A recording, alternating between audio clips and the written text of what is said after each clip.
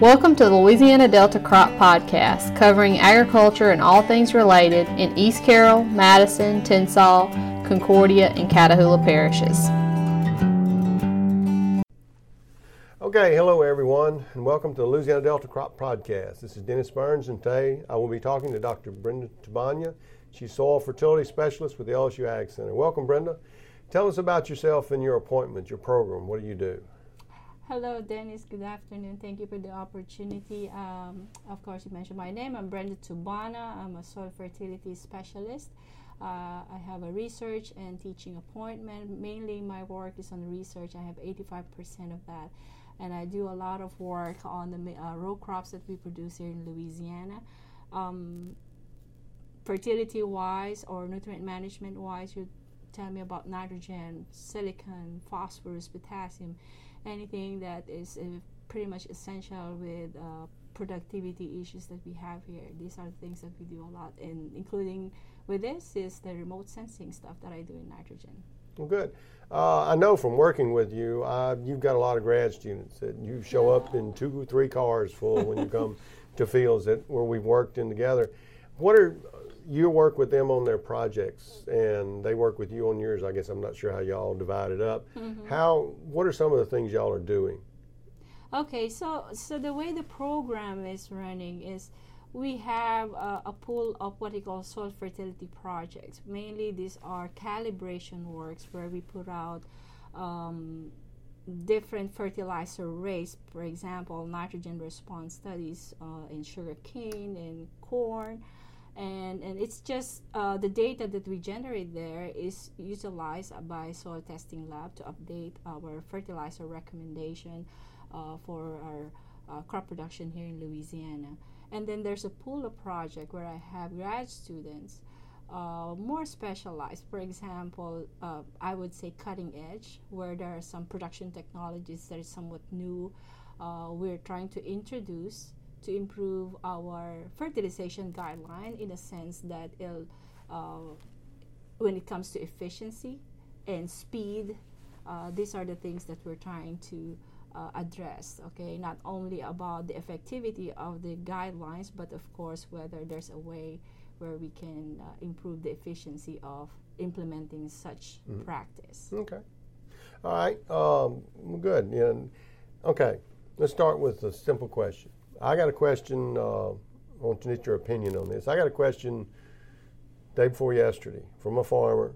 He was a corn and soybean farmer. We were finishing up planting corn. He's got corn coming up. Now last fall, everything was wet. He didn't get a chance to put his P and K out. Yeah, and he was concerned about that. And some of his corn's already up. Okay, he needs to do something. So when's the best time to apply? So you said that he already planted the corn. His corn is up. It's everything from just planted, they finished yesterday morning, to it's a couple inches high. Yeah, I think if he missed P and K application, I think one alternative ways is to as soon as possible he can get back to the field and apply a liquid fertilizer form. I would prefer a side dress application in a liquid form. And I think that that will probably address if there will be phosphorus and potassium deficiency. That is, I think, the solution at the moment. So the best way is to have it applied in fall or before planting, but this is an alternative. What about dry? Because dry is cheaper. Yeah, I think. And then what he was going to do was he was going to apply dry. And because of the cost, and he can run a furrow plow through there and sweep the middles and cover it up, incorporate it. Yeah, I think that's still going to work, given the fact that you say you're going to do a tilling after the application, and if this under irrigation, I think that it's will all help. Under irrigation. That will help. I mentioned liquid is because of if it's you apply or dribble apply. A liquid fertilizer that has a greater contact as opposed to dry fertilizer where you need an additional workup that include tillage and of course irrigation, whereas dribble or side dress application you just have to. So he could dribble it. Yeah. Now let me ask this question on the dribble part: would he dribble a band like broadcast, like a dry is going to go out broadcast? and he has a broadcast spreader, so he can just put it out himself. With the dribble, does he figure he's going to put it at the same rate on a band, like you're putting a 3 or 4 inch band 6 inches away, or is he going to put a reduced rate? Well, that's something that I've heard many times. Usually with that band application, the benefit of that is you can cut down the application rate because it's in a concentrated strip, it's closer to the root system. It just justifies to have a lower rate of application. But will he get the same response from the band application that he gets from the broadcast dry? Absolutely. Actually, placement of application can do a lot of changes on use efficiency of fertilizer in a positive way when you talk about band versus broadcast application. Like I mentioned, if you had it apply in a band application, there's closer to the root system, then you don't really fertilizing the soil, but you're fertilizing the plant. Well, okay, and I'm sticking with this because this is a topic that's come up over the years, and the liquid does cost more.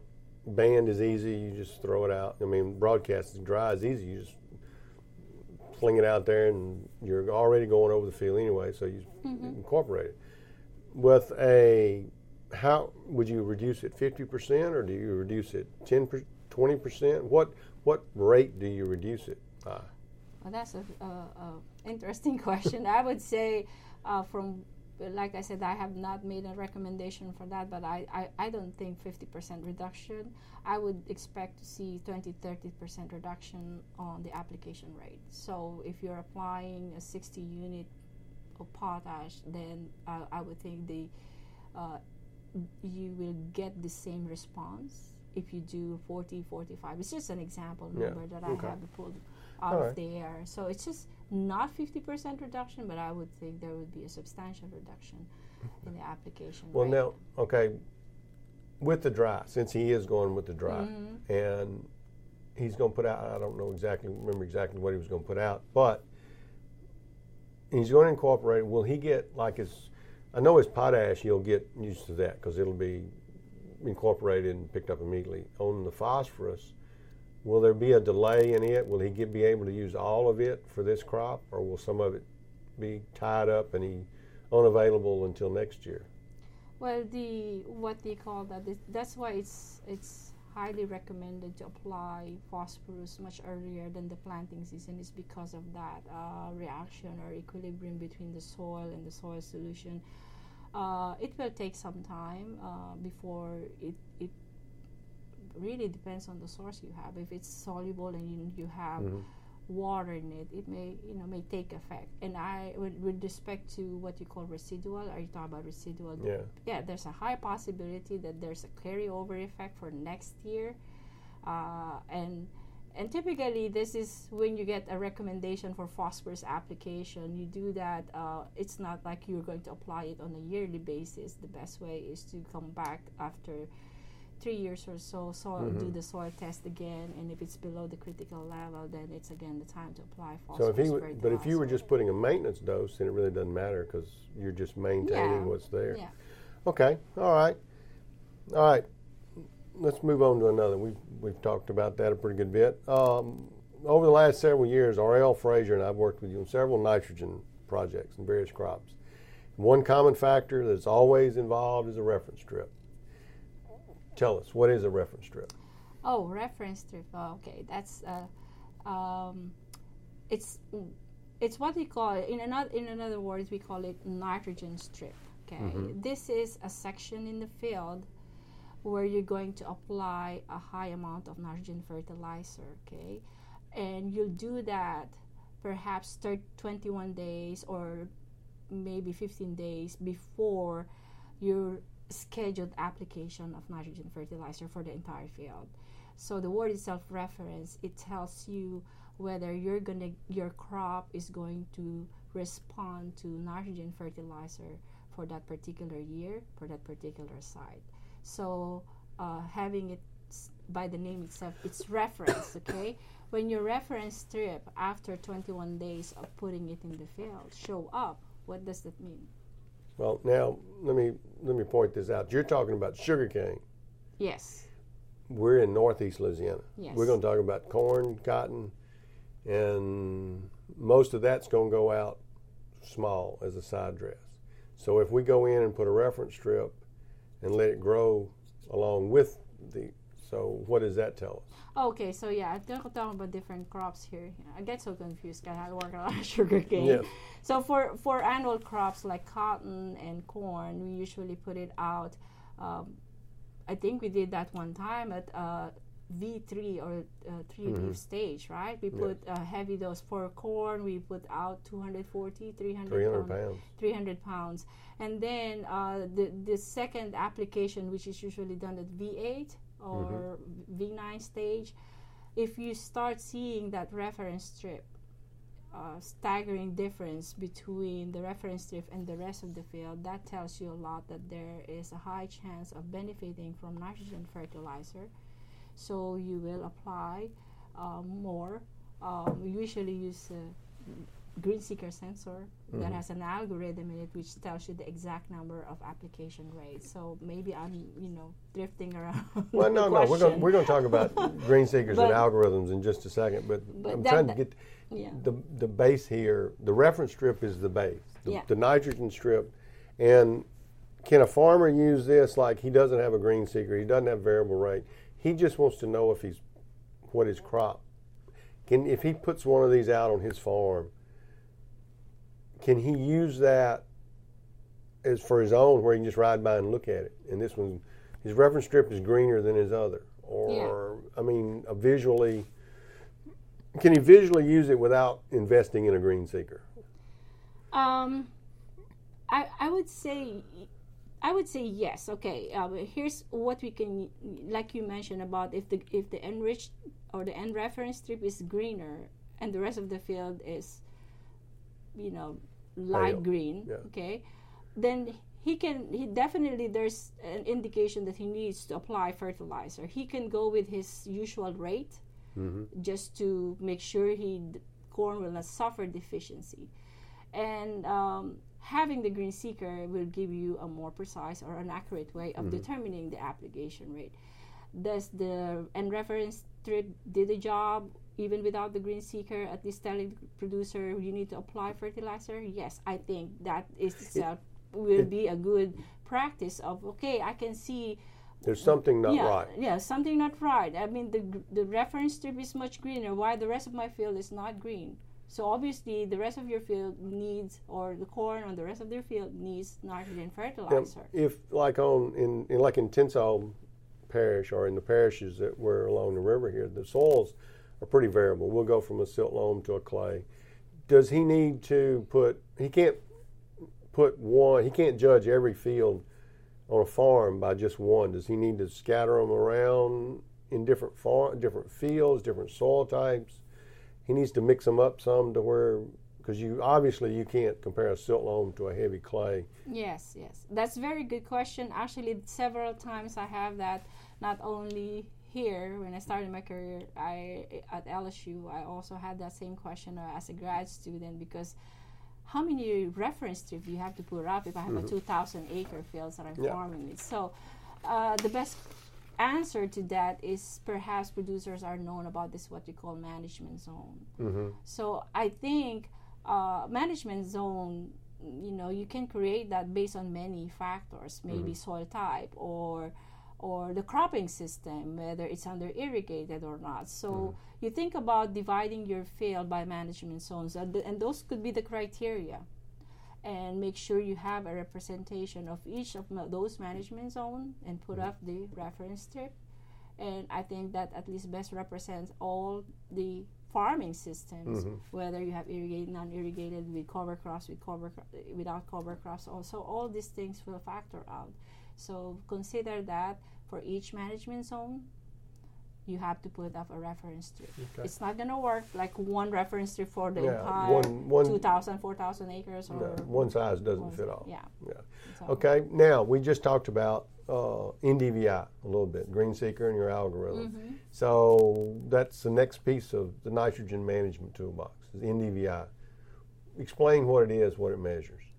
All right. Okay, so NDVI is defined as the normalized difference vegetation index or indices. Sometimes you see that indices in other articles. Actually, this measure the amount of green biomass. So when you talk about a healthy plant, you talk about it's greener, of course, and when you saw a plant that is pale yellow, or pale green, and yellowish or chlorotic, you can easily sense that it is not healthy. So it's just the same way as a sensor that using NDVI as an estimate of the healthiness, if you will, call that a plant stand. So with that, it tells us, give us a number, an actual number, rather than the eyes telling, oh, which one is healthy and which is not. What the sensor does, using the green seeker, that particular value can be used to convert into a recommendation for fertilizer nitrogen. So that's basically how we use NDVI. Okay. All right. Let me ask this question then, because I've seen it shows up fairly regular in some varieties, aren't as green as some others. So how does that, because you're looking at a field, you're sensing a field that is not as green as, that variety is not as green as the next variety in the next field. How is that is that a difference in it? Is that a change in it? It's a good thing you brought that up, because you mentioned about the number of reference strip that we have to put out. It has something to do, again, if the management zone, you have to include the variety, especially if there will be differences in the canopy color or the structure. That itself is a criteria that the producer can use, okay? If that certain variety is greener than the other and you have a reference strip, and like I mentioned, the green seeker or any kind of sensor has to work with the enriched strip before you can even use this as a recommendation tool for nitrogen fertilizer. So having, for example, a variety having its own reference strip, as opposed to another variety, let's say, has a lighter green color, it has its own reference strip as well. Okay. So with that being your reference, that differences in the greenness of these two varieties will cancel out. Okay. All right. I think that's kind of fair enough. Well, yeah, I mean, that makes sense. Okay, and you mentioned your algorithm. You were part of a team that developed an algorithm for nitrogen for what, in sugarcane, cotton, corn, rice? Yes. So tell us, how does the algorithm work? Well, the algorithm works, it has two components, okay? Two models. One model predicts the yield potential of the crop and use that as a way to tell us the demand for nitrogen fertilizer. And the other component is what you call this response index, which we can derive between the readings of the reference strip and the target field or the rest of the field where producer is about to apply nitrogen fertilizer. So these two components are quite important because, like I said, the yield potential tells you about the nitrogen demand, whereas the response index tells you how much nitrogen is in the soil. You do measure or get the information of this very important component to derive nitrogen requirement without soil testing or plant tissue analysis. This is very real time, I would say, or instantaneous. It's very efficient. Yeah. There's no time delay. So that's the component of the algorithm. Although I explained it in less than 2 minutes, I mean, the amount of data that we collected to develop the algorithm took us at least 4 years for each of the crops. Yes. And you use, like, it's collected, like the NDVI is collected either with a green seeker, which is kind of the Trimble green seeker. There are other sensors out there, I'm assuming, that collect NDVI, but green seeker is kind of what everybody knows. And you're doing some stuff now with collecting aerial NDVI with drones or well, you can do the same thing with planes or satellite, I guess. How is that comparing to the green seeker? I know you're trying to correlate some of those numbers. Yes, of course. This is obviously these are two different sensor type. Green seeker is an active sensor, whereas those that we use from camera attached to a drone, and you can derive area NDVI from those images, is our passive type of sensor. So we know for a fact that there will be differences.